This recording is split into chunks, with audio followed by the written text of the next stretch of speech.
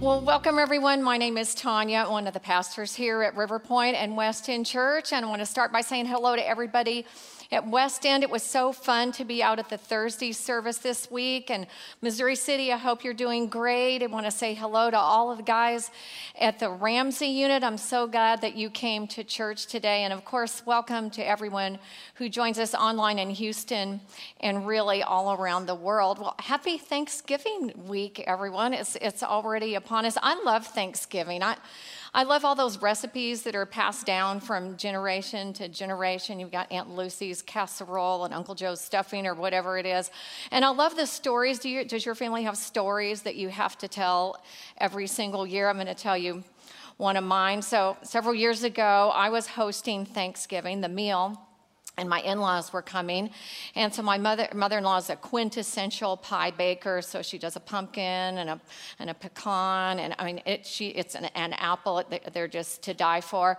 But she didn't want to make them ahead of time because she wanted them to be fresh. So I got everything out in my kitchen, all the staples, flour, salt, sugar, butter, everything for it. It took her the whole day to make these pies. And so the way we do it, we sit down to our Thanksgiving dinner. And then after dinner, there's almost like a presentation of the pie. So you put your pie order in, she brings you your individual piece of pie, and then everyone you hold, and then simultaneously everyone takes that bite together. So that's happening. We all raise the fork, we get to the mouth, and then what you think is going to happen is everyone's going to go, oh, wow, incredible. There's dead silence. Like every pie person is dead silent.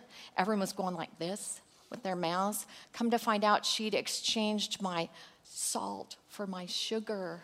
Oh my gosh, just think, sorry, I ruined your morning. Now everyone's going, oh God, salty apple pie, not good. But I wish you a very sweet and not salty Thanksgiving this week.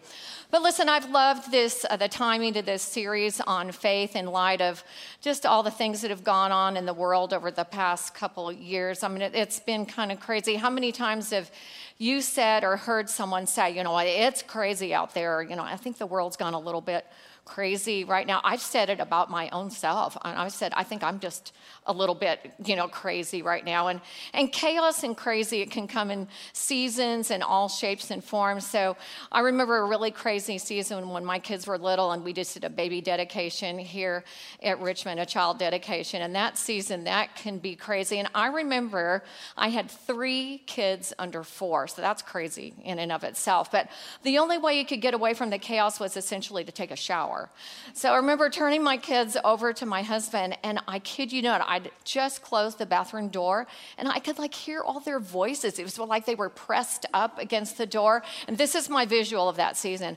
I look over, and all 6 of their little hands are coming under the door, like they're coming. They couldn't stay away. But it can be a global thing too. I mean, we have war in the world. It could be politics, which we won't talk about. It could be the economy.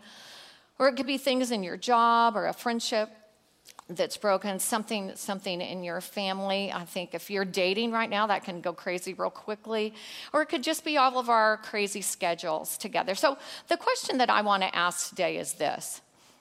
It's what does faith and what I believe its byproduct peace look like in the midst of the crazy and the chaos of life? What does that look like? And to do that, I actually want to introduce you to someone. I want to introduce you to a historical figure. His name is Gideon. We find him in the Old Testament. He was a Hebrew warrior, and there was a lot of crazy and chaos going on around him. The nation of Israel had turned their back on God, and there was war, there was unrest, there was a lack of leadership, and on top of that, Gideon and his army, they had been in an ongoing battle for 7 years with some people from the land of Midian. They were appropriately called Midianites, and they'd been coming down and burning their crops, stealing their food, and just wreaking havoc on them for 7 years straight. So Gideon and his troops were just discouraged and tired and defeated. So rather than me tell you what happens in the story, I'm going to give you just a little preview. God steps in, he uses Gideon, Gideon wins, and God wins in the end. But I don't want to just tell you about it. I thought it would be more fun for us in light of the fact that we've gotten really good at doing post-victory interviews here because, we may or may not have won the World Series. If we did a post-victory interview with Gideon himself, I thought that would be super fun. So what I want you to do is join me, all of our campuses, in welcoming Gideon out here. We'll see if we can get his attention. Come on, y'all. All right, let's go. Oh, wow. Okay, yeah. Hang on, I gotta get my playbook. Okay. Wow, a lot going on here. I guess. Had to get my playbook. Yeah, right. I guess right. the party's really Let's going go, on let's back go. there Yeah. in the locker room. That's amazing. Well, listen, let's just get started. Congratulations, man, on your big win against the Midianites. 7 years in the making. I mean, that's just incredible. All glory to God on this one. All glory to God. We hear that a lot in interviews around here. Yeah, I know. No, but wait, I'm serious. All glory to God. I mean, you have to realize I had over 20,000 soldiers getting ready to go to war against 32,000 hardened Midianite warriors, and God whittled me down to 300. Wow. I got to take some notes here about that. But I mean, look, the second things got scary, 20,000 of my guys went straight in the transfer portal. Gone like that, right? I mean, they went home. And then the rest of them failed the test. So I ended up with 300 men against 32,000 soldiers, and we won. There is no explanation for that victory other than God. I got to say, those are some incredible stats there. I mean, it must have taken so much faith to do that. Have you always been kind of a big faith guy?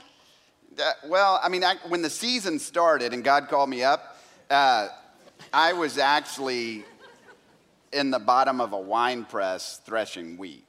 Oh, that makes total sense.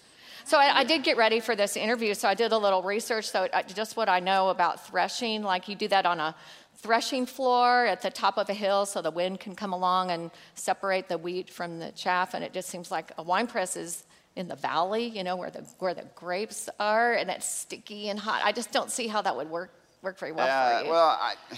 So the way you describe it is the way you're supposed to do it. Okay. Out in the open, up on the hill, unless you're a coward. Oh. I mean, I was hiding. You got to remember, it was chaos out there. I mean, the Midianites had been kicking our tails up and down the field season after season for 7 years. I mean, they were stealing our crops. They were killing our livestock. They were burning our villages. They were terrorizing our people. I mean, it was like a locust plague had come down on us. So, I mean, some of my family were actually living in the rocks in caves to get away. So I was hiding. I mean, I was scared. I was worried. And being in that wine press gave me this sense like I was maybe in control. Well, that actually makes a lot of sense. It was just so confusing to me, why a warrior would become a thresher. And then if you're going to become a thresher, then why would you be threshing in a wine press? I didn't know if you liked to drink while you work. I just didn't know. I didn't know what was going on there. I didn't know. I mean, first of all, you got to realize I wasn't always this warrior you see in front of you right now. Okay, that's a lot. I am the least in my father's household. Oh. My clan is the weakest in our tribe. I mean, every year when the polls come out, we're the bottom. Okay, so I was down there hiding, and an angel of the Lord appears to me. Oh, that's always been a confusing part of the story. So who's the angel? Seriously. Well, I know now it was God. God. Okay. That had to be really scary. I mean, what did God want with you? Well, so the angel shows up, and he looks at me, and he says, "The Lord is with you, O mighty warrior." And I'm like, this warrior that's hiding in the wine press, that's that guy. This warrior. And then I started thinking, wait a minute, the Lord is with me. Wait, if the Lord is with me, why are we in this mess? I mean, I had heard story after story after story of how God had delivered his people, how he had parted seas, how he destroyed the enemies. So if the Lord is with me, why are we in this chaos? It's a little bit bitter. Just I'll write that down. Just a little bit bitter. I mean, I was. But, he looked at me and he said something. Well, I've got it in my playbook. I brought my playbook with me. Wow, that's a really fancy playbook. I bet there's a lot of good stuff in there. It is a good playbook. He looks at me and he says, go in the strength you have and save Israel out of Midian's hand. Am I not sending you? Wow. So that was when you just went out and beat those Midians, right? No, I mean, no. Not quite. Not quite. Right? Gotcha. I needed to know, I knew something was going on, but what am I encountering here? So I made the decision, let me go in, let me get some food, and I prepared an offering, and I put it down in front of him, and the angel takes his staff, touches it, burns up. The whole thing just goes up in flames. Wow. And now I know I'm in the presence of God. And I'm like, well, okay, I'm going to die. Because that's what happens when you're in the presence of God. You die. And he looks at me and he says something I'll never forget. I mean, matter of fact, I wrote it down. I've kept it in my wallet all season. Oh, you had a wallet. That's cool. Yeah. I kept this in my wallet all season because it's just brought me. He said, peace. Do not be afraid. You are not going to die. So peace. So right there, I built an altar, and I called it, The Lord is Peace. Jehovah Shalom. I love Jehovah that Shalom. Yeah. So now you went to war, and you won against the Midianites, right? Not yet. Not yet. Okay. Not yet. I mean, I knew now I was in the presence of God, but, I mean, it had been 7 years. I was still trying to control this situation, and I needed to know he was going to do what he said he was going to do, so I decided to test him. Oh, you tested God. Yeah. Most of us don't really admit it when we do that. Well, I mean, I said, all right, God, here, I'm going to put a piece of fleece, a piece of wool out on the ground tonight. And if I wake up in the morning and the fleece is wet, but the ground is dry, then I'll know you're with me. Wow. I'd have been checking that thing every couple of minutes, kind of like a pregnancy test or something. I bet you were up all night long. I don't know what that is, but that's good. I had a sleepless night, let's just put it that way. But I woke up the next morning and I go out there and the fleece is wet and the ground is dry. But I'm not quite ready to give up control yet. And I said, okay, so don't be mad at me. One more time. I said, how about this time I wake up and the fleece is dry, but the ground is wet? Oh, so you tested God twice. Two times. Yeah, 2 times. But you know what? I woke up and the fleece is dry and the ground is wet. I mean, at that point, I realized I'm not in control here. He is. Let's go. Let's do this. Wow, with 300 men? 300 men. I mean, but he had said he was going to be with me. He said that we would defeat the Midians as if they were one person. So for all of my worry, all of my fear, all of my efforts to control this situation, God's saying, trust me, have faith, and I will bring peace to the situation. And so, I mean, go back to what I said at the beginning of the interview, all glory to God. He did what he said he was going to do, and he brought peace. Such an incredible story. But I got to ask you, I know you want to get back to the locker room. I know. But one more question. I'm sure you're already annoyed by this, but I'm just curious, what's up for you next season? Like, are you going to retire? You're going to plant a vineyard? I don't know. What's next for you? Well, I'll tell you what I'm not going to do. Okay. I'm not going back to that wine press. Got it. Okay? I mean, I'm going to try and live my life in more faith that God's in control. I mean, he's brought peace to the land. I get to put my sword up, and I'm going to start to understand that he's in control and I'm not.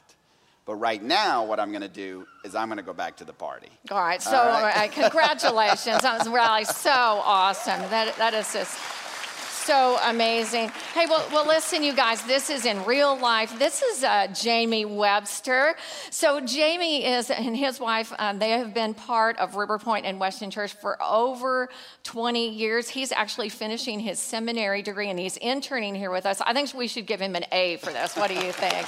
So great. Thank you, Jamie. So great. Hey, well, listen, if you want to read more about Gideon and his story, you can do that in your Bibles in the Old Testament. You can begin in Judges chapter 6 and check that out. And there's some pretty crazy stories, actually, in the Old Testament. This is one of them.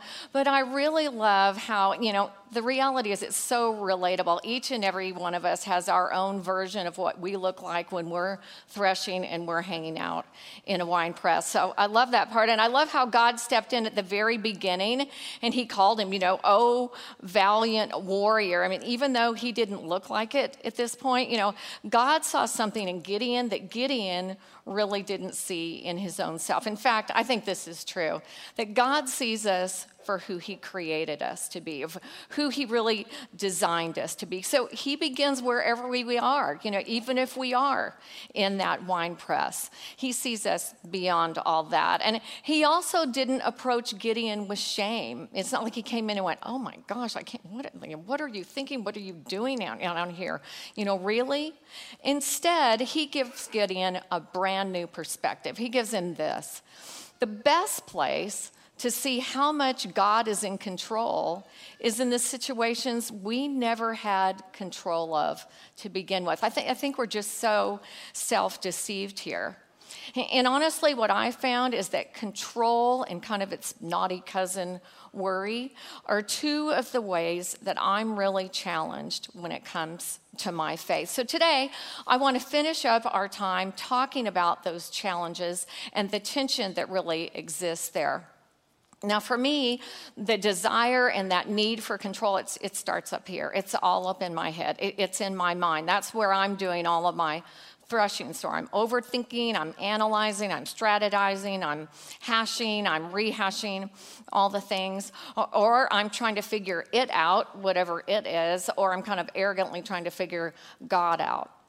So when I found out that my young daughter had stage 3 aggressive cancer that was very, very rare, everything felt out of control to me. It was so chaotic. And of course, I wanted her to get the very best doctor. So what do you do when you need to get the best doctor? You Google it. And we found it was amazing. There was a doctor in Dallas who specialized in this. She was internationally known. And so we sent all her medical records over there for her review. And the next day, the nurse called and said, I'm so sorry, but there's no way the doctor's going to be able to see your daughter. She has 100 files here, and your daughter's at the bottom, and she needs to be treated right away. You guys need to move on. So we did. But 2 days later, you guys, that same nurse called back and said, I have no clue how this happened, but the doctor saw your daughter's record, and she really thinks she can help her. She wants to treat her, and she wants to invite her. I know, it was an amazing thing into the practice. So listen, y'all, I'm not saying don't Google it or don't find, the best doctor. That'd be silly. But let's be aware of how much we overestimate how much control that we really have. And if you think about it, knowledge is another way that we strive to be in control of things. That's what Gideon was doing with all those tests and all those fleeces he had out here. So here's the thing.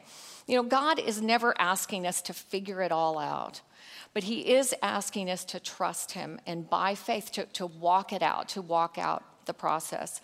And what that means is he's more concerned about you seeing him in the process than you trying to make sense of all of that chaos.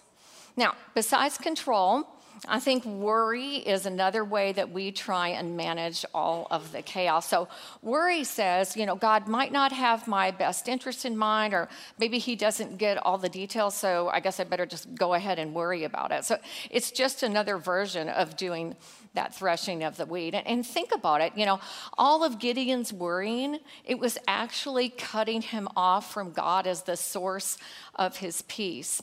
In fact, Jesus said this about worry, and I love it when Jesus is just a little bit sarcastic.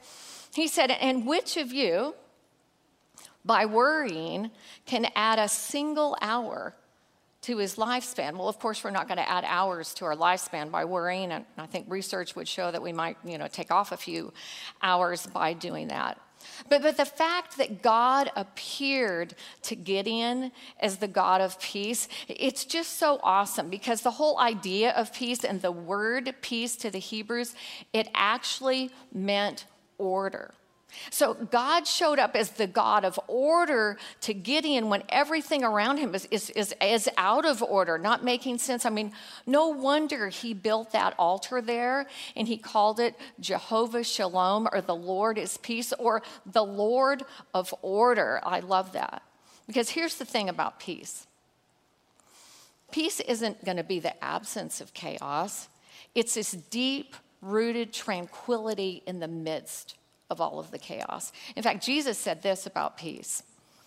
He said, "These things I've spoken to you, that in me you might have peace. In the world, it's just the way it is. You're going to have some trouble, but be of good cheer, be encouraged, be of hope, because I win in the end. I've overcome the world." And I love that picture of overcoming. Again, peace isn't going to be the absence of trouble. It comes from faith and hope in the midst of the trouble. So I get it. Peace, sometimes it can be the result of something, but most often it's in spite of something. There's always going to be something playing in the background, whether it is a sick child or a crazy job or work environment, or maybe it just is your schedule right now.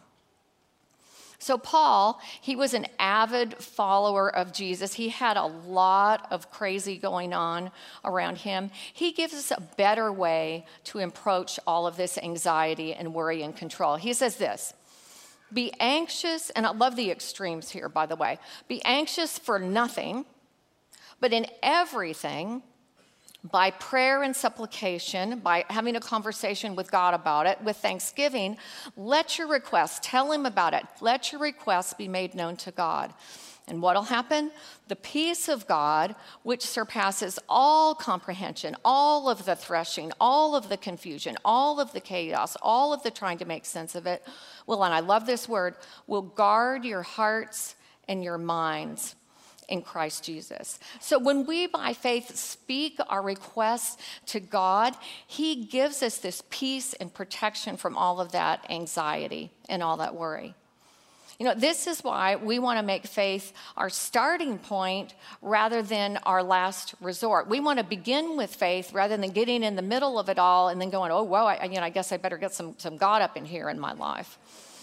And the peace he's talking about here, it's not like babies and bunnies and lambs and streams. It's a military term. It means it's going to stand guard over our hearts and our will and our emotions and over our minds, where we overthink and try and manage it all. I mean, that's why he says it's beyond human logic and human comprehension.